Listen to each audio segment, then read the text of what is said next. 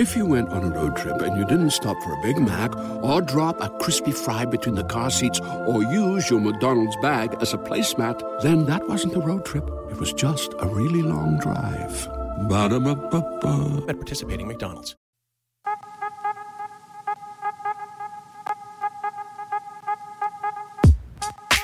I created a space where we can celebrate the unsung and the undervalued. A place where we focus on the many talents and influences from women within the culture. It hopes to inspire women everywhere to overcome adversity in a male-dominated world. Welcome to Woman in Hip Hop. On today's show, I'll be discussing the career, impact, and influence of hip hop's first female solo act to go platinum. Her name is Brat. Shantae Harris, born April 14, 1974, was brought up on the west side of Chicago. Her first major breakthrough occurred in 1992 when she won the top prize in a local contest sponsored by Yo MTV Raps. Her reward was meeting popular rap duo Criss Cross, who later introduced her to their producer, Jermaine Dupri. Her debut album, Functified, was released in 1994, and that's when history was made. That album sold 1 million copies, making her the first female solo rap act to receive platinum status, and the second overall female rap act after Salt-N-Pepa. Brat has received 2 Grammy nominations. She has achieved 2 top 10 hits on the Billboard Hot 100, one for Functified and the other for Lil' Kim's Not Tonight remix, featuring fellow rap acts Left Eye, Missy Elliott, and Angie Martinez. Now that we got that quick history lesson out the way, I must say that Brat was the first artist that made me feel seen. Watching her burst onto my TV screen made me feel like I was looking in the mirror. Growing up in a household filled with boys, I picked up this tomboyish persona that I wasn't even aware of. I mean, having 7 brothers, 4 older and 3 younger, being in the midst of all that testosterone, it seemed almost inevitable for me to be a bit rough around the edges. And boy, was I. But when you're just being yourself, you're not thinking about how different you are. And you're not thinking about the perception that comes with that. You have to remember, fashion during that time in the early to mid-90s was a direct reflection of what hip-hop was wearing. So young girls wearing saggy jeans and their hats to the back was the look. You had acts like TLC, Aaliyah, Queen Latifah, MC Lyte, all dominating the music scene. So they were the poster childs for what the girls were mimicking in the streets. Outside of her swag and drip, Brat talents was so undeniable that it caused the world to stop and focus on a region that many weren't checking for in hip-hop. It was like she was saying, the Midwest got something to say. And being from Detroit, I loved that. We all know New York is the Mecca. The South was buzzing with cats like Outkast. But during that time, the West Coast had hip-hop in a chokehold. Dr. Dre, Suge Knight, and Death Row was kicking ass and taking names. Fresh off the success of Dr. Dre's The Chronic in 1992, not even a year later, we get hit upside the head with his protege's debut album, Doggy Style, making a 19-year-old Snoop Dogg the biggest debut rapper ever, selling 803,000 copies in his first week. His braids, style of rap, cool demeanor, and love for weed resonated with what the youth was doing at that time. So when Brat came with the braids, the swag, the cool demeanor, and similar cadence and love for weed, it was almost like she was the answer to Snoop and representing for the ladies. I always felt that way. To this day, Snoop Dogg is my favorite male rapper. So quite naturally, Brat became my favorite female rapper because of the similarities between the two. I remember feeling a sense of relief, like finally, someone for me, for us. For the girls. All of this was confirmed when Jermaine Dupri did an interview revealing that Brat indeed was his female version of Snoop Dogg. I felt validated in my assumption that I made a long time ago when I was first introduced to Brat. It felt good to be right and spot on. Like I said, I was already a tomboy because I had so many brothers and I loved hip hop, so me mirroring the culture was natural for me.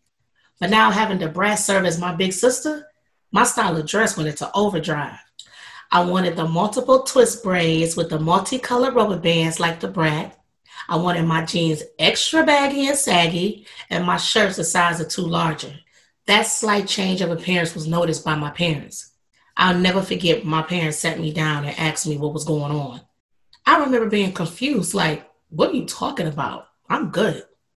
I mean, they actually called me in the living room and sat me down like it was an intervention or something. Why are you dressing like that? Is that something you want to tell us? I had no clue what my parents was talking about. Then my dad hit me with it. Are you a dyke? I was shocked. That was the first time someone has ever said that to me. Although I was young, I understood what they were asking me. I thought to myself, what the hell am I doing for you to think that? I wasn't so much offended. I was confused. My dad was more aggressive with the questions, and I remember my mother interrupting him and saying, are you gay? Because if you are, it's okay. You can tell us. I just shook my head and said, no, why are you asking me this?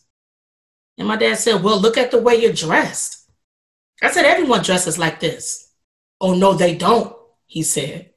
At this point, I just laughed to play off how uncomfortable I was and thought to myself, wow, Will Smith was right. Parents just don't understand. I was just a young girl embracing a culture that I felt was speaking directly to me. Hip hop at that time was a boys' club, but it didn't matter to me because so was my household. I had two sisters that were way older than me, so I did what my brothers was doing. While my sisters were wearing heels and going to prom and going out on dates, I was shooting hoops in the backyard and playing touch football, having the time of my life. I played video games with them, jumped fences, and listened to what they were listening to. Although I was a girl, I knew the way I carried myself wasn't girly. I knew I was different. And because of that, I often felt misunderstood and alone amongst my peers of girls. Until the Brat came. She dressed boyish, but had twists in her hair like I did when I was 5 years old wearing a little red dress. I thought, wow, here's someone that has it figured out. It doesn't feel like she has to choose to be one way or the other. From the neck down, you would think the Brat was a young adolescent boy, but from the neck up, she was feminine. She was pretty with little to no makeup, a nose ring, colorful rubber bands and barrettes in her twist braids, singing about liking boys. Yep, that's me, and I am her.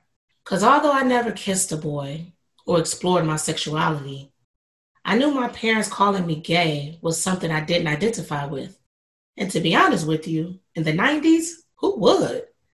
Being called gay or a dyke had negative connotations to it. So quite naturally, any young girl that's not ready to or unsure wouldn't feel confident admitting to being one. Back to the Brat. After her debut album / single Functified, the Brat followed up with 2 more singles, For All Y'all and my personal favorite, Give It To You. The video for Give It To You, B-side version, had more celebrity features than Quincy Jones's We Are the World. Puffy, Mary J. Blige, MC Lyte, Bill Bellamy, Too Short, and many more all came out to support hip-hop's latest phenom. She was that girl. In 1996, she released her second studio album, Another Tantrum, that didn't garner as much success as the first one. It went gold in 1997 and released 2 singles, Sitting on Top of the World and Ghetto Love, featuring TLC's T-Boz, which peaked at number 20 on the Billboard Hot 100. And to be honest with you, while writing this episode, I had to refresh my memory of both records. And to my surprise, my memory kicked right into action. I remember these records, and I loved them. Yes, it wasn't received as well as her debut singles, and it made me wonder why. Because here I am, the biggest fan and damn near a carbon copy walking around in these Detroit streets. So why is it hard for me to remember where I was when I first heard the second album? Then it clicked. Another Tantrum came out October of 1996, and Lil' Kim's Hardcore came out 2 weeks later in November. That's when the shift happened. Here I am, a younger teenager exiting middle school and about to enter high school. My dad was adamant about me dressing more ladylike, so much so that he gave my mother money to take me shopping to buy women's clothing. I started to develop more, but you couldn't notice my curves under my extra large clothing. Once my mom traded my sneakers in for heels and baggy jeans in for tighter ones, I started seeing a change in how the boys were treating me. I started getting the stares, the compliments, and for the first time I felt lusted for, and I liked it. Because the boys were cuter in high school. I enjoyed the attention so much, I wanted more tight jeans, dresses. If you went on a road trip and you didn't stop for a Big Mac or drop a crispy fry between the car seats or use your McDonald's bag as a placemat, then that wasn't a road trip. It was just a really long drive. Ba-da-ba-ba-ba. At participating McDonald's. And heels. As this revelation was happening in my life, hip-hop was embracing a new starlet. The queen bee herself took the world by storm and showed us you can be hardcore and sexy at the same damn time. And just like my style shifted, so did my attention.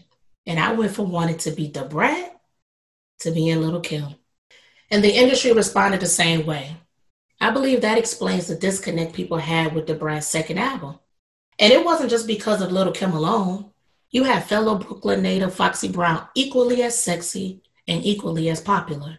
Not to mention, both of these ladies were being co-signed by the biggest names in hip-hop, B.I.G. and Jay-Z. This stamp of approval only heightened their visibility, leaving the Brat with a difficult decision: convert or get left behind. And that takes us to her third album, Unrestricted, that came out 4 years later in 2000, leaving fans to wonder, what happened? Why the hiatus? Although I was riding the sexy wave with acts like Kim and Foxy, the Brat was still my girl.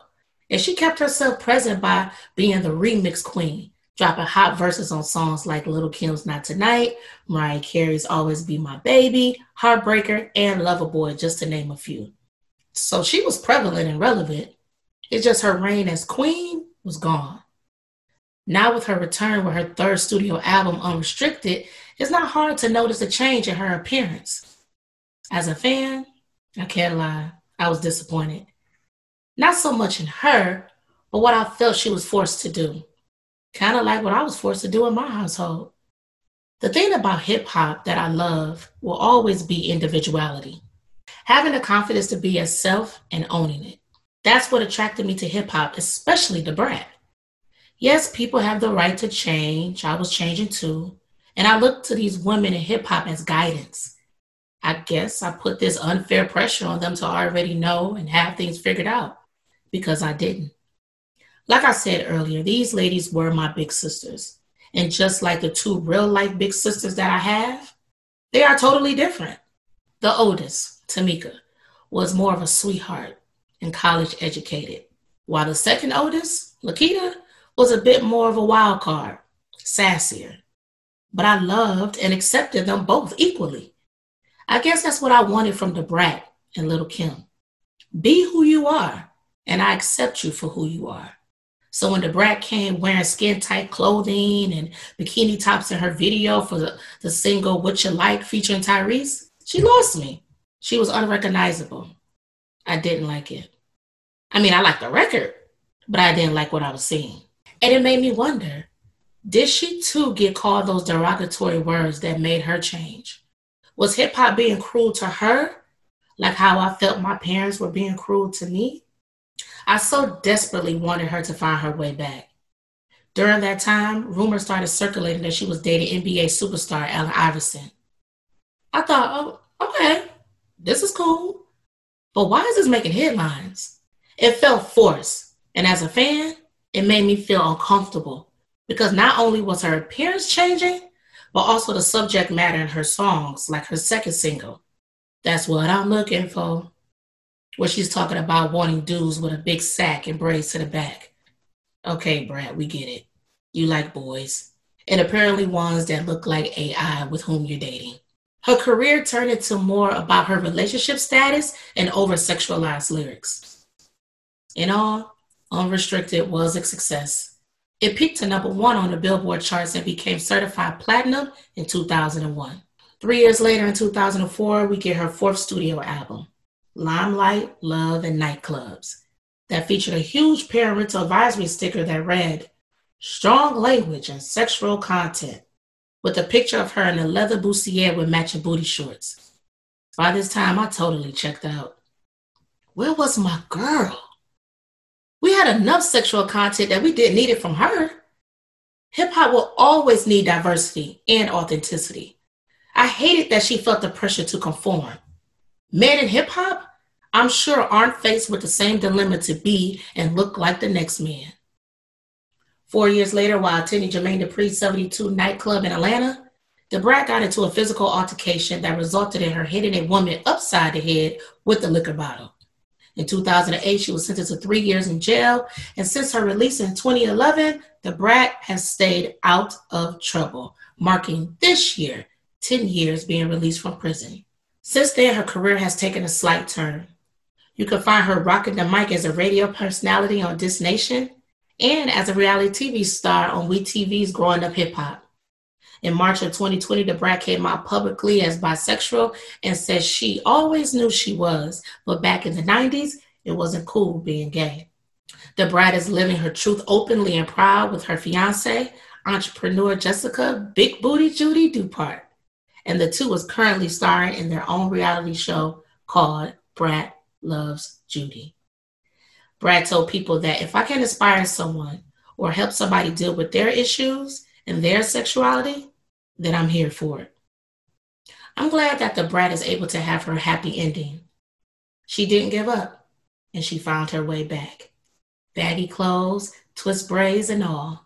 And I've never been more of a fan than I am now.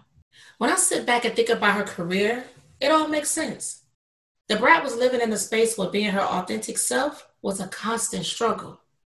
And I wonder, because of that, was her running with the law her way of acting out because she didn't have the freedom to be her true self? Did she feel betrayed by her fans?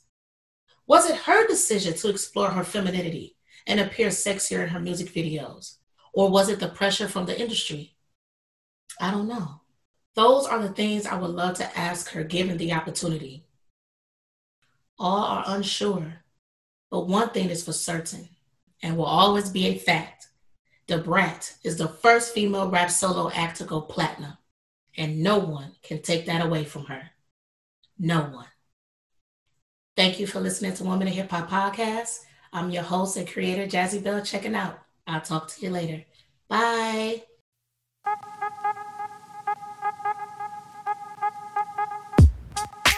I created a space where we can celebrate the unsung and the undervalued. A place where we focus on the many talents and influences from women within the culture. It hopes to inspire women everywhere to overcome adversity in a male-dominated world. Welcome to Women in Hip Hop. If you went on a road trip and you didn't stop for a Big Mac or drop a crispy fry between the car seats or use your McDonald's bag as a placemat, then that wasn't a road trip. It was just a really long drive. Ba-da-ba-ba-ba. At participating McDonald's.